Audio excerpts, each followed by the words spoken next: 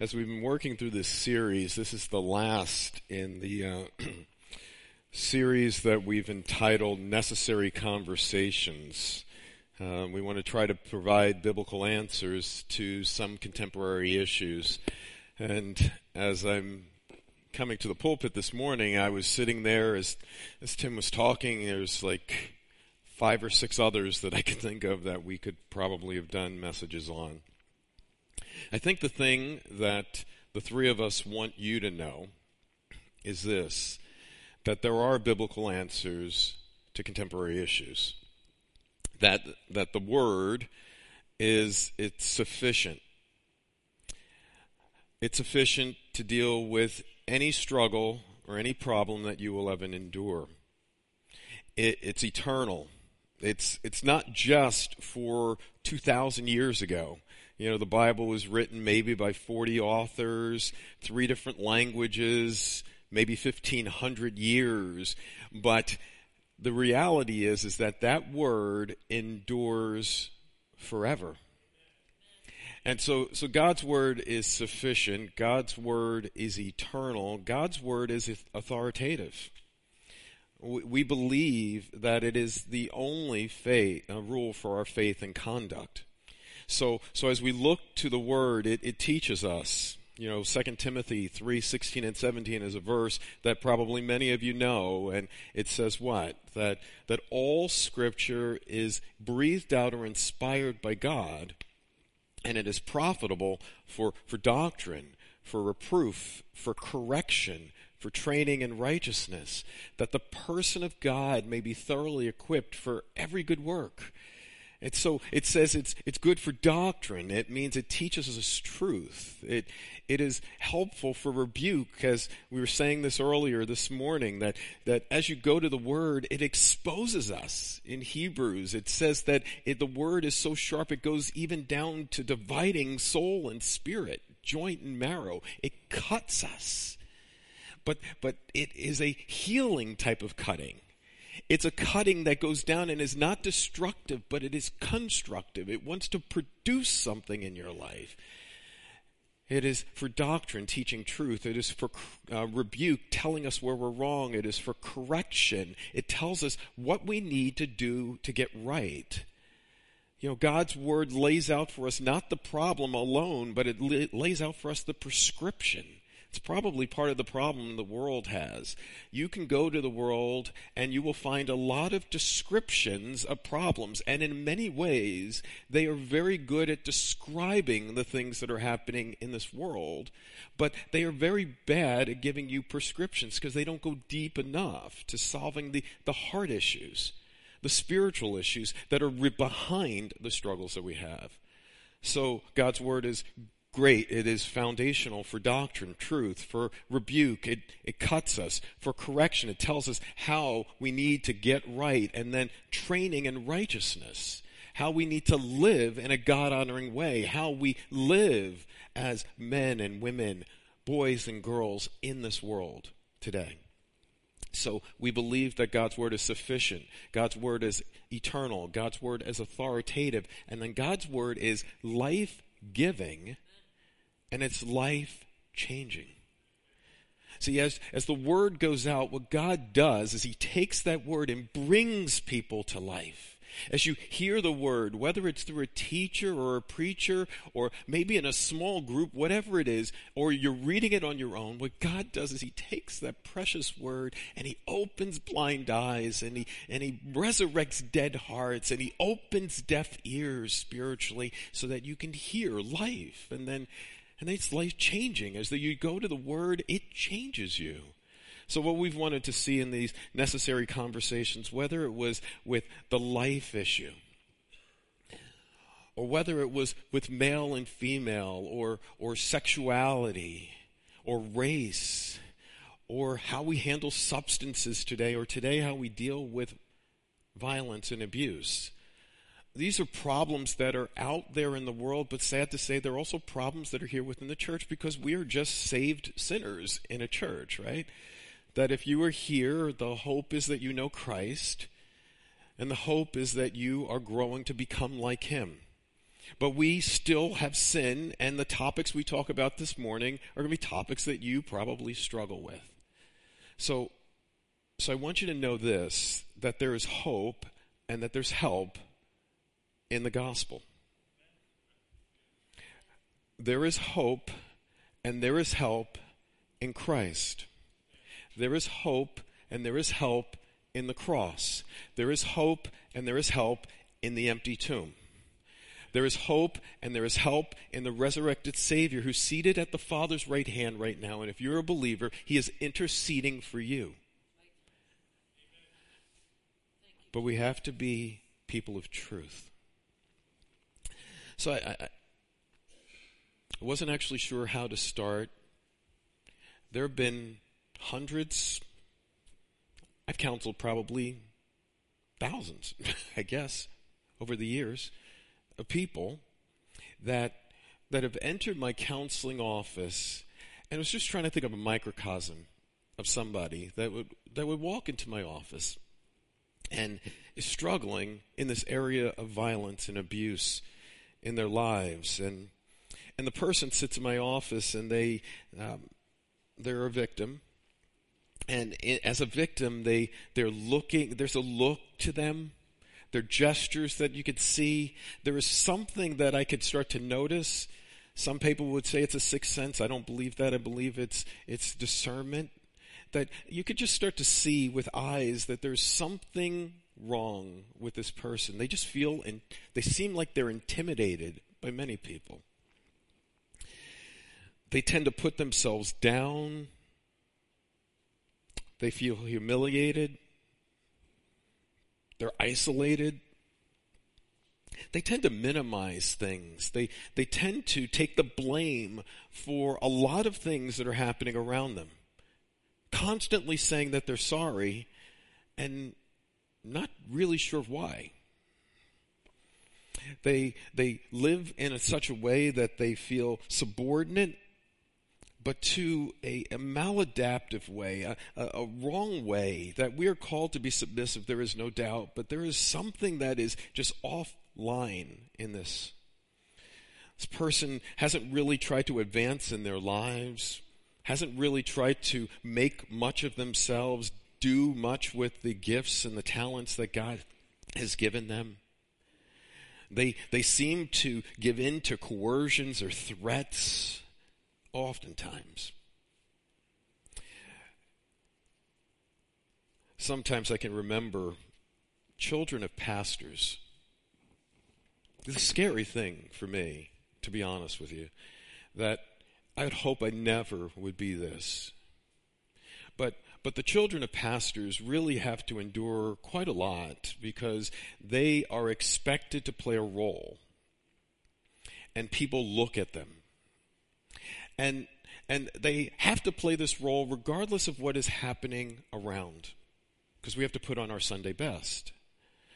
And I can remember over the years counseling tons and tons of children that would watch their father up in a pulpit on a Sunday morning saying certain things, but at home he is living in such a godless way towards their mom or towards them. And it breaks my heart. So, I don't know where you are. I know the home I grew up in. I know that I love my dad, and I don't want to sit here and expose his sin, but the reality is I grew up in a home that was messed up. And maybe so did you. And there is a pervasiveness with abuse today in our society. There's a pervasiveness with abuse today, sad to say, in the Church of the Lord Jesus Christ.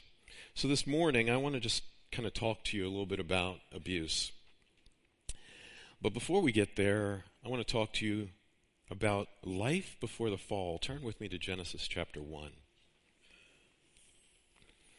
So if it is true that there's abuse, and there is, we don't need the secular world to tell us that. The question is, where did it come from? Because if we look in Genesis chapter 1, it says that in the beginning God created the heavens and the earth. Now, these three words are really at the heart of biblical creation, biblical Christianity. Beginning, God created. That we came into being because God, in the very beginning, there was a beginning point of time. God, who's always existed, created us. And so therefore we are subordinate to him. And it's so beautiful as you work through, and we won't take the time to do it, but as you work through Genesis chapter 1, and day 1, he formed the earth and water and light. And day 2, he divided the waters and the expanse of heaven. And day 3, he put the waters to one place and dry land appeared and vegetation. And day 4, the light and the expanse, the sun and the moon and the stars and the signs and the seasons and the days and the years. And then day 5, he filled the ocean, verse 20, he filled the oceans with living creatures, birds, and they were blessed by God. And he says, be fruitful and multiply. Also, it's such a beautiful thing. Only so much more beautiful than just Big Bang. It's like there was a God who loved you, and oh man, this is beautiful. And day 6, and in verse 24, he says, earth brings forth creatures and animals. And then God, in verse 26, did something so amazing. If that wasn't amazing enough, he says, let us, the Trinity, the Father, the Son, and the Spirit, let us make man, humanity, in our own image, after our own likeness, and let them have dominion over the fish of the sea, and over the birds and of the heavens, and over the livestock, and over the earth, and over every creeping thing that creeps on the earth. And God breathed into man. And we became part of his image. We're relational creatures. Unlike our animals, and many of us in this audience, in this congregation, love animals, and animals are so important, but we are not animals. We're greater than that. We're relational beings. We are meaning makers. We have a God who's a meaning maker, and he has given you the opportunity to be a meaning maker. We're worshipers. We get to worship God. Our cats don't worship the same way as we do. We worship God. We worship something else. And we're moral creatures. You put two animals together, and they're going to fight for the food. There is no morality that you should get more, or I want to serve you. There's none of that in the animal world, but that has been wired into you by God. Go back with me to verse 10. At the end of verse 10, God saw that it was what? At the end of verse 12, and God saw that it was. The end of verse 17, actually verse 18, and God saw that it was good. If you get the theme going here. The end of verse 21, it says, and God saw that it was good. It was really good. And then at the end of verse 25, he says, and it was good. See, God, what God created was good. Beautiful. Wonderful. Well, what we see today is a marred image of God. We are broken people, and we live in a broken world. And what happened? In Genesis chapter 3, you've heard me preach from this often, and so have Doug and Tim and I, because we believe that this is the foundation of the problems that we have. When God created humanity dependent upon counsel, and that we will be molded and shaped by the counsel that we listen to. So important. We're dependent. We're not autonomous. We are dependent upon counsel. We need to be taught. Whoever teaches you is going to determine your life. We're dependent. We're dependent upon counsel, and we will be molded and shaped by the counsel that you listen to. Whatever you believe is going to impact how you live, your behaviors. And when Adam and Eve were listening to God, their lives started to look more and more like God. And when they started to listen to another counselor, that is where they went off track. In Genesis 3, a new counselor comes in. It's the serpent. And he comes and he's more crafty than any other beast of the field that the Lord God had made. And he tempted Eve with these three things. He tempted her with the commands of God, the consequences of sin, and the character of God. Those are the three things. He says you can't trust God's word. You can't trust God's authority, his consequences, that you will not die. And then you can't trust God's character because God is holding out on you.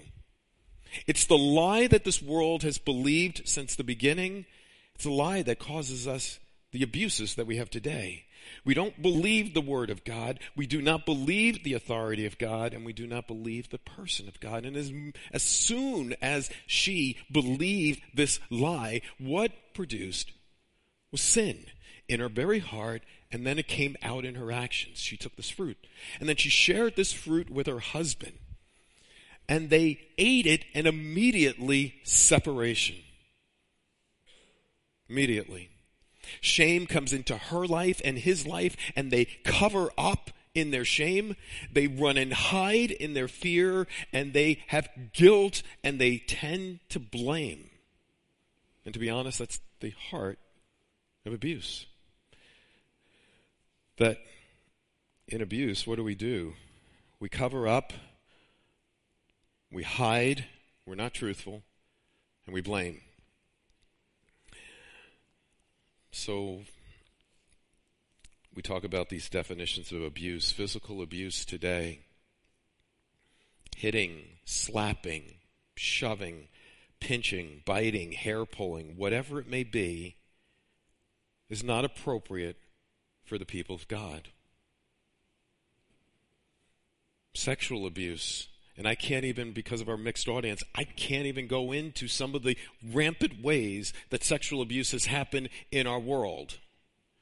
But I will tell you that if you turn on a TV and you will look at the ways that we attack one another in the most intimate way, the most intimate gift that God has given us, that a husband and wife can share in, we've used it abusively.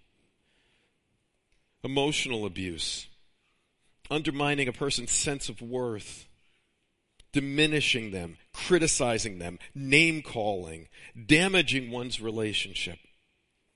Economic abuse, financially holding somebody dependent, holding control over them, holding their resources, forbidding them to even advance themselves with school or economics. I don't know how many men I've had in my office who will say, she doesn't need to go to school. She doesn't have to take that class. I forbid her from doing so. Where's this coming from, bud? And in some ways, I wonder if at the heart of it is this issue of control. Psychological. Threats, intimidation, physical harm, punching holes in walls, screaming. I'm going to intimidate you whatever way I can. I've had some clients who've destroyed the pets right in front of their partner or their kids. Forcing somebody from isolation of family and friends. You can't talk to your family members.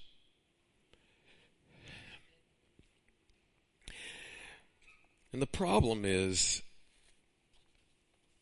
that as I read some of those things, perhaps some of those are things that you've experienced. Maybe those are some of the things that you've done.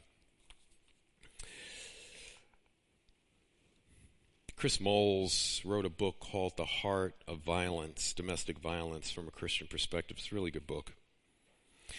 And he talked in the book about some past approaches that just don't work. So I want you to consider these.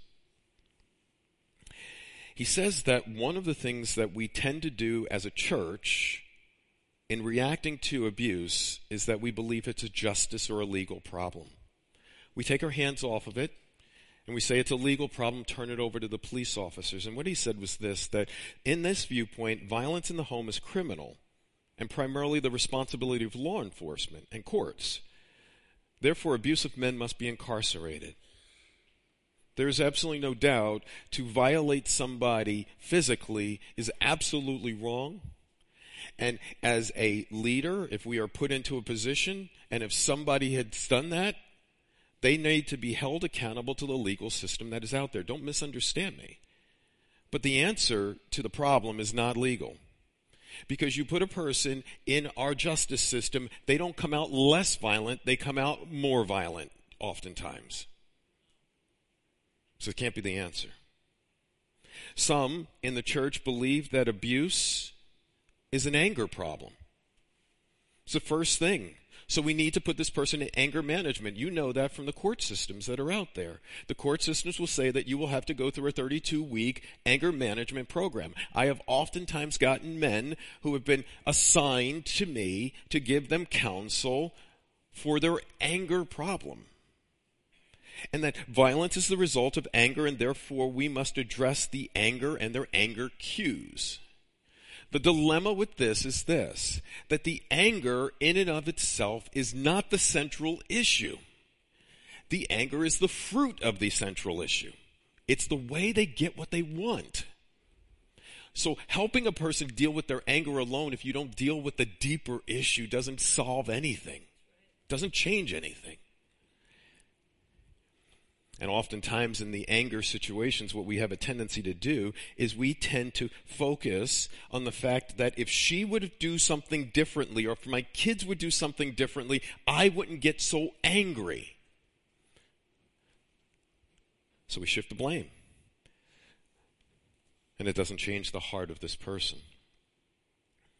The third approach that is wrong, justice or legal approach, anger approach, the third approach which doesn't work is the marriage problem. This is a marriage problem. That the reason why this man abuses his wife or abuses his kids, and I'm using man here for this reason. I have had in 27 years of counseling some women that have abused their husbands. Some. I'd say 10%. The vast majority of those that are acting in abusive ways in the homes tend to be the men. Now, I've had a number of women that have been abusive to their children or maybe to elderly family members, but primarily in the home, when it comes down to the wife and the kids, it's the man that's doing it. So I'm speaking to you men today. And the counseling that would be given today, that this is a marriage problem, gives the sense that the wife is responsible for the way that you've treated your wives or kids, and that's a lie right from hell. It's shifting blame. So a kid acts disrespectfully to his parent because he has been actively abused by his parent. Yes, the kid is wrong. I'm not minimizing his sin, but is it not possible that that is a reaction to my sin as the leader? And so in marriage, to say that the wife's response, which she is going to be held responsible for, don't misunderstand me, and it is still sin, but if her reaction is to my sinful actions to her, it's not a marriage problem, it's a me problem. Or it's a you problem if you're in that position. And to attack this, that this takes two to tango, and that we need to do biblical counseling, biblical marriage counseling, not yet. It's not a legal problem, it's not an anger problem, it's not a marriage problem, it's not a wife problem. There are some churches, sad to say, I can't believe this, there are some churches that teach that it is the wife's fault for the way the husband acts. So if you were more submissive, he wouldn't do these things. If you made yourself look nice when he came home, and you made him a nice dinner, and you cleaned the house, and the reason why he yells at you and screams at the kids is because of you. And then we'll take verses and pervert them. It sickens me.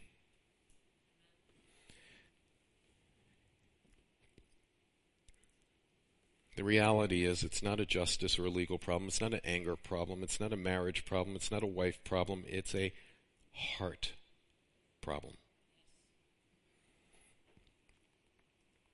See, the problem with Adam and Eve is that their hearts changed.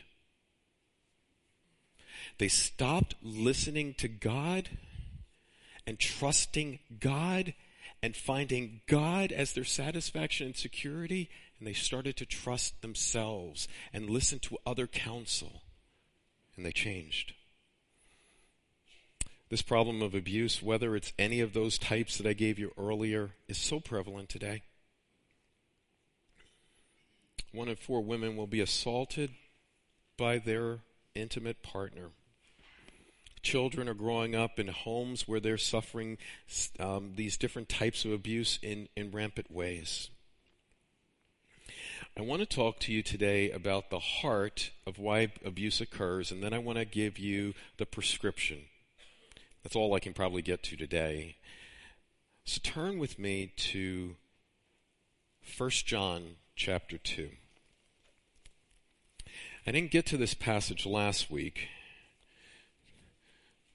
but this really is at the heart of some of the same issues.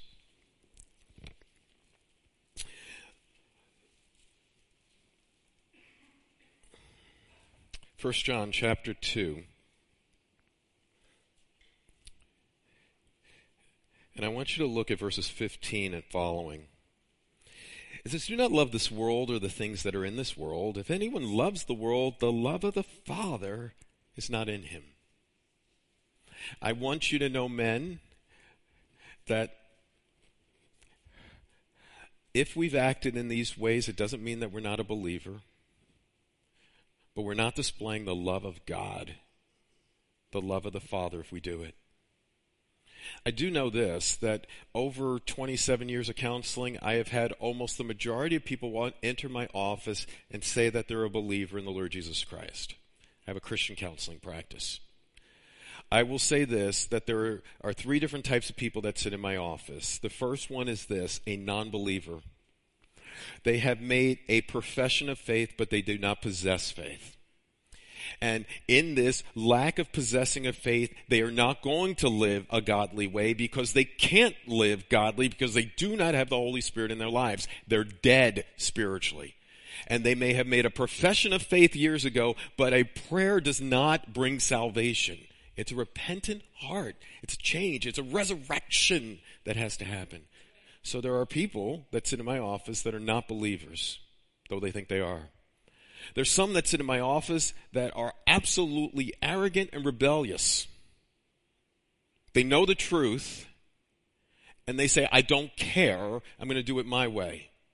In all likelihood, they may not be believers either, even though they're professing it. There's a third group of people that sit in my office that are probably ignorant. They just don't know. Maybe they grew up in a church that has taught them the wrong way of leadership, the wrong way of parenting. They just don't know. And so what I want to try to do is to be as gracious as I possibly can. I want to be as kind. I want to be charitable in my judgments. I'm not God. But maybe the love of the Father is not in them because they're not a believer. Verse 16, "For all that is in the world, the desires of the flesh and the desires of the eyes and the pride of life is not from the Father, but is of the world. In this world, it's passing away along with its desires, but whoever does the will of God abides forever." And so what he says here is that there are 3 things, if you saw them: the desires of the flesh, the desires of the eyes, and the pride of life. The desires of the flesh are for your comfort. Sometimes we act in abusive ways, neglectful ways, because we want something to please us, to comfort us. It's part of the reason why people go to substances or whatever it is. I want comfort. Desires of the eyes. I see something that I need. I need that thing to make me happy. It's the 10th commandment. You remember? You shall not covet. And so what we do, whether it's lust or substances or other people or control, what we do is we look in our lives and say, I need that to make me happy, more than Christ. So the desires of the flesh, comfort. The desires of the eyes, coveting. The pride of life, control. So what's at the heart of abuse? It's at the heart of all idolatry. I want. I want. See, when we long for something to secure us and to satisfy us other than Christ, it will leave you hungry, it will leave you lonely, and it will enslave you. Any of the things that we've been talking about that you are going after other than Christ will leave you hungry. It will not satisfy you. Another dab, another line of coke, another time in bed with somebody else will not satisfy you because only Christ can. It will leave you hungry. It will leave you lonely because you will go after your idol and you will forget about love of God and love of everybody else. It will leave you lonely. And it will enslave you. You think it's setting you free? It won't. It can't. And this idolatrous heart of comfort and coveting and control is really at the heart of all these things, but specifically of abuse. It is about pride and it's about control. Flip back with me to James chapter 4. James chapter 4.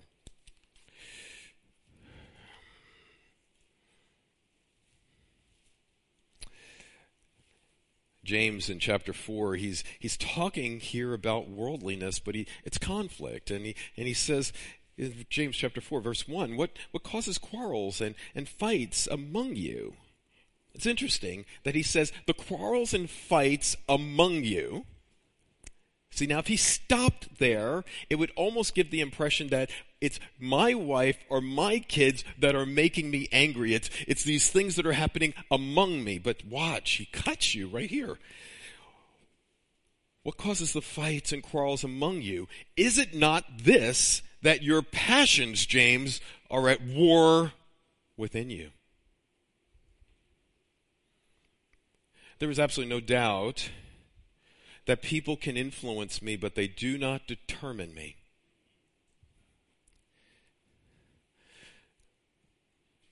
Chris Moles uses this line with his guys, which I love. He says, we do what we do because we want what we want.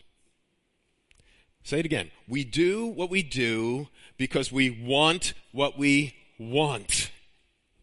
We do what we do because we want what we want. Fights and quarrels that are happening around me are because of the desires, the passions that are at war within me. You desire and do not have, so you murder, you cut.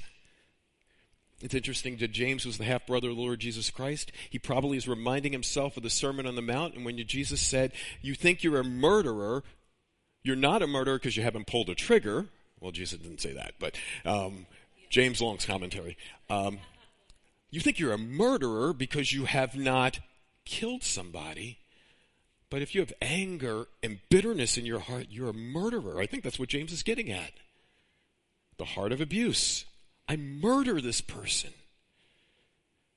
You desire and do not have, so you murder. And then you covet, heard that? And cannot obtain. I see it. I want it. I need it. And I'm going to do whatever I can to get it. So you fight and quarrel. You do not have because you do not ask. And you ask and do not receive because you ask wrongly. So you may even pray and it's like, God, change her, God. I need her to give this to me, God. I need these kids to be different, God. But I'm not praying to reverence God or to honor these people around. I'm praying about me. Selfishness. And God's not going to hear that. In 1 Peter, it's interesting that our men, maybe your prayers have been hindered because of the way you've been treating your wife and kids. 1 Peter chapter 3. That's scary. That if I act in such a godless way to my wife and to my kids, God says, I'm not going to hear your prayer, James. So there's a spiritual impact. Do you see it? I'm hungry, I'm lonely, I'm enslaved, and now spiritually I've been impacted. You ask and do not receive because you ask wrongly to spend it on what? Your own passions. I'm trying to get God to answer my idol. See, I've tried to get my wife to answer my idol. Now I'm trying to get my children to answer my idol. And I'm even trying to get God to answer my idol. It's the heart of control.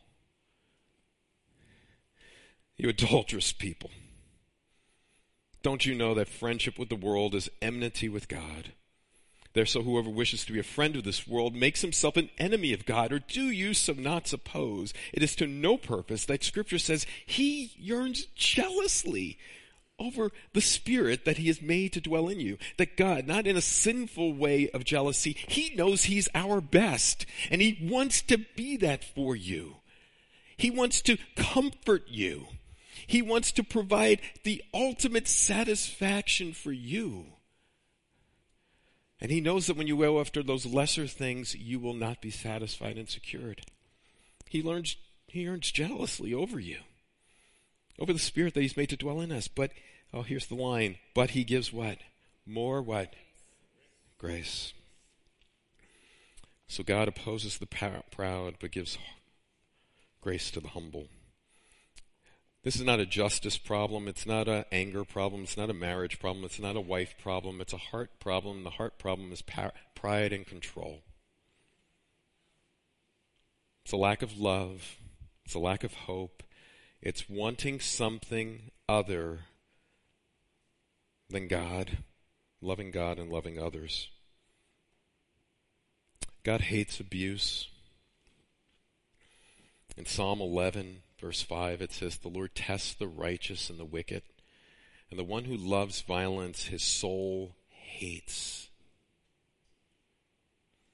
Proverbs chapter 6, verses 16 and 17 say this, "These 6 things which the Lord hates, yes, 7, which are an abomination to him, haughty eyes, a lying tongue," which is oftentimes an abuse, "hands that shed innocent blood."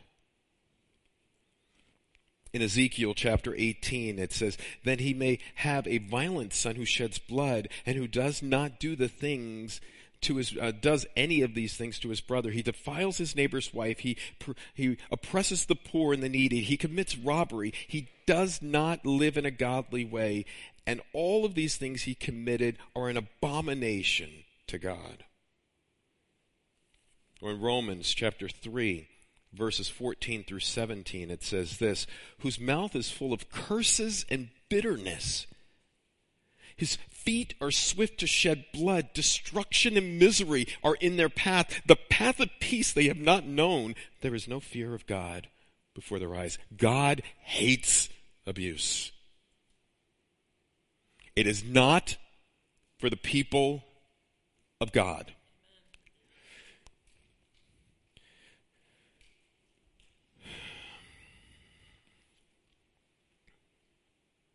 But the beauty of James chapter 4, verse 6 is, but God gives grace. Look back at James chapter 3, verse 18. It says this, "Who is wise and understanding among you? By his good conduct let him show his works in meekness of wisdom. But if you have bitter jealousy or selfish ambition in your heart, you do not boast and be false to the truth. This is not wisdom that comes down from above, but is earthly, unspiritual, demonic." Ooh, that hurts. "For where jealousy and selfish ambition exist, there will be every disorder and vile practice. But the wisdom that is from above is first of all pure and peaceable, gentle, open to reason, full of mercy and good fruit, impartial and sincere. A harvest of righteousness is sown in peace by those who make peace." Amen. If there's a section of Scripture that we need to memorize and meditate and model, 3 M's, memorize, meditate, model, it's this. That I want to be pure and peaceable and gentle and open to reason and full of mercy and good fruit, impartial and sincere, and a harvest of righteousness will be sown.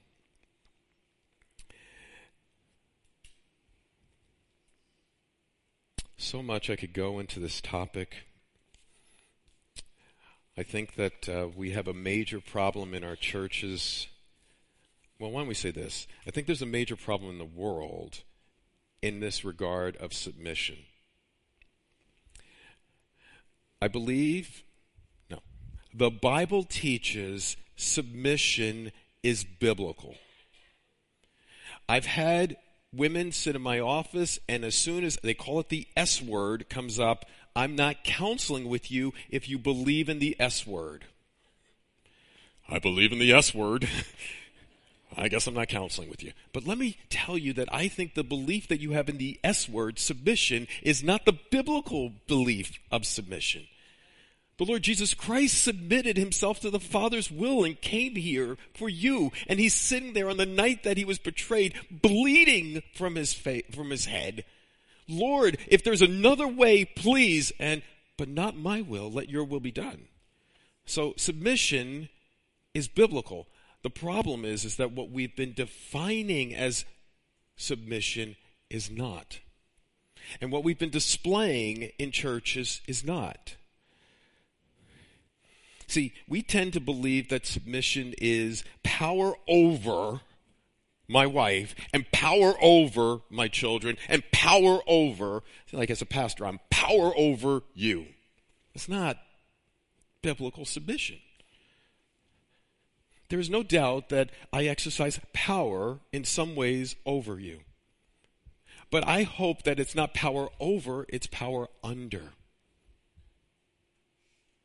See, as Tim, Doug, myself, the rest of the elders, what we want to do is the power that God has given us and the authority he's given us is to lift you up.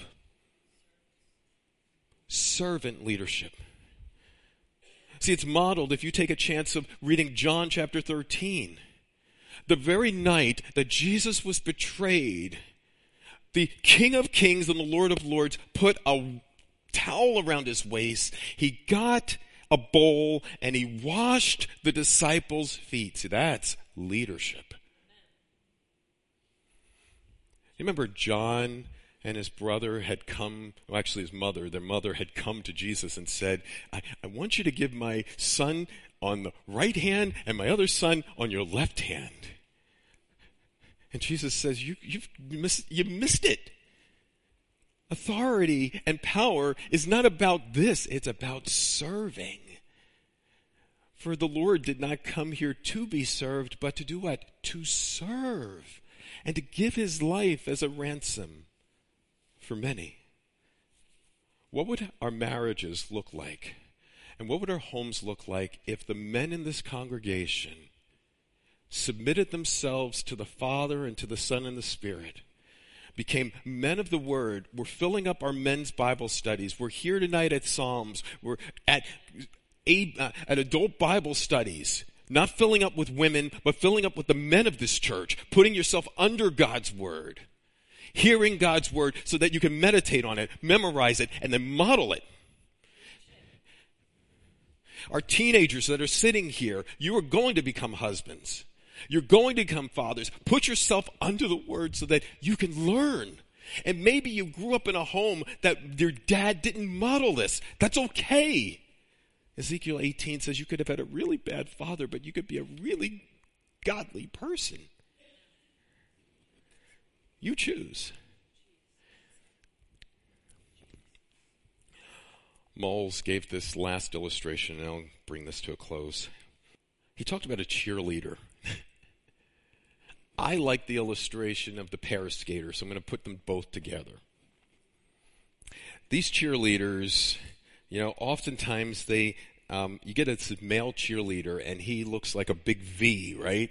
Big arms, big upper chest. And what this male cheerleader does is he will hold this young lady up with one hand. I mean, it's like just amazing. He's just sitting there like that.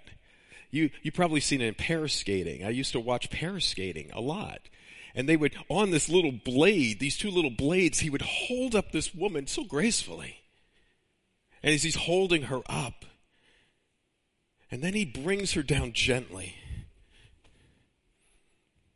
In cheerleading, as Moles gives the illustration, what does he do? He lifts her up, and then he pushes her up in the air, and she's doing all these somersaults and these flips.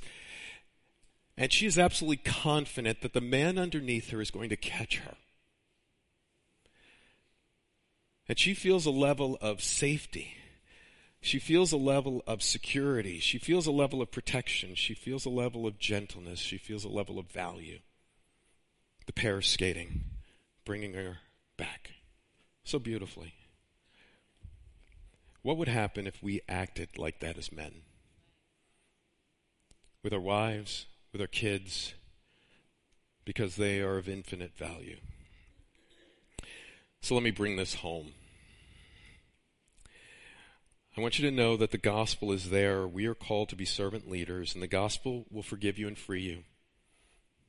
If you are a person who has committed evil, you are forgiven and free if you're in Christ. You can be redeemed and restored in Christ, and there is hope and help in the gospel. You may have been this power over person, but you can become a power under person. You could choose today. For those of you that are sitting in our congregation and have been abused, I want you to recognize you're not alone. So interesting on this point. People are constantly lying to me when they come into my office. The abusers lie because they don't want to tell you the truth of what they've done. And the abused person lies because they're afraid they got to go home with this person. So if you've been in abuse, I need you to reach out to someone for help. Sometimes we need to get the police involved. But police are not going to transform a human heart. I've had some women who have chosen not to get medical help for their injuries because a report will come out. Don't do that, please. Please. And sit down with somebody, a good counselor or a good mentor that will help you to develop a plan for safety. Get the evidence that you need. Submit yourself to a wise counselor. Put yourself in our church body. We're here to help you. As a church, we should prioritize the protection of children and victims. Sad to say there are a lot of churches today that have not done that. We as church leaders need to recognize our own humility. There is not an elder in this church that is a perfect man. There's not an elder in this church that has been a perfect husband or a perfect father. There isn't. And we don't have all the answers, but we need help. We need to, as a church, recognize that there are abused people, but then there are also abusers, and we should bring the gospel to both. If you're an abuser, I need you to recognize that you need to come up with some very concrete goals. You need to get help now. Accountability is needed. You cannot do this on your own. The problem with domestic violence is it is a pervasive pattern in people's lives of coercive control that does not get uprooted without help. You need to be honest and acknowledge your sin, and it is sin. And when we acknowledge our sin, we don't do what our first Adam did, that it's her fault and your fault, God. Now it's mine. You need to address the heart. It's not about my wife or my kids or the home I grew up in. It's about me. I own it. You need to genuinely repent, confess. 2 Corinthians 7, I don't have time to go through it today, but it talks about, in verses 10 and 11, it talks about godly grief versus worldly grief. Godly grief will produce an earnestness over this sin. I hate it. It will vindicate myself, not to make myself look better, but to clear myself. No more lying, no more hiding. I am washed clean by telling you the truth. The indignation is not over other people's sin. It's about my anger at my own sin, the fear of standing before God and having to give an account, this fear of having to stand before my elders and have to give an account. The longing, this deep desire for an intimate fellowship with God and a better relationship with others. the zeal that it should be in our lives. Should all be a byproduct of that. And then you need to develop a plan for action, a plan for change. I want to help you, and these leaders want to help you. So whatever these necessary issues have been, these necessary conversations, there are biblical answers, and we want to help. We don't want to just preach it to you. We as an elder and leadership team want to be there to help, but we cannot help unless you look for it. So I'll end with this. I heard it being played earlier today in the narthex. Oh, to see the dawn of the darkest day, Christ on the road to Calvary, tried by sinful men, torn and beaten then, nailed to a cross of wood. This the power of the cross. Christ became sin for us, took the blame, bore the wrath. We stand forgiven at the cross. Oh, to see the pain written on your face, bearing the awesome weight of sin. Every bitter thought, every evil deed, crowning your blood-stained brow. Now as daylight flees, now as ground beneath quakes as the Maker bows his head. Curtain torn in two, dead are raised to life, finished is his victory cry.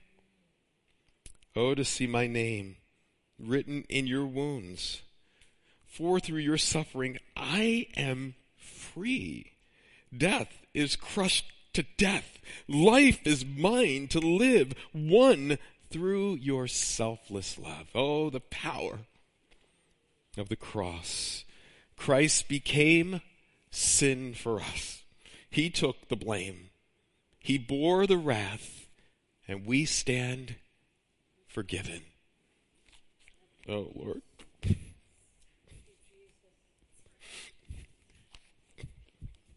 At the cross. Lord, I thank you. Oh, Lord. Thank you, Lord, for your grace and your mercy and your kindness.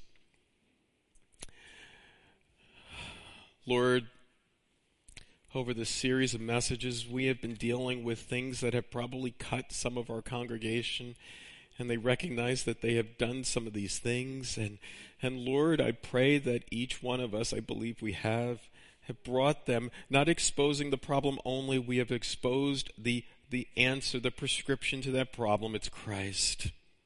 It's his cross. It's his finished work. That we are forgiven and we're free. We are rescued and we're restored. We have hope and we have help. Father, help us to reach out for that help to you first and to others. In Jesus' name, amen.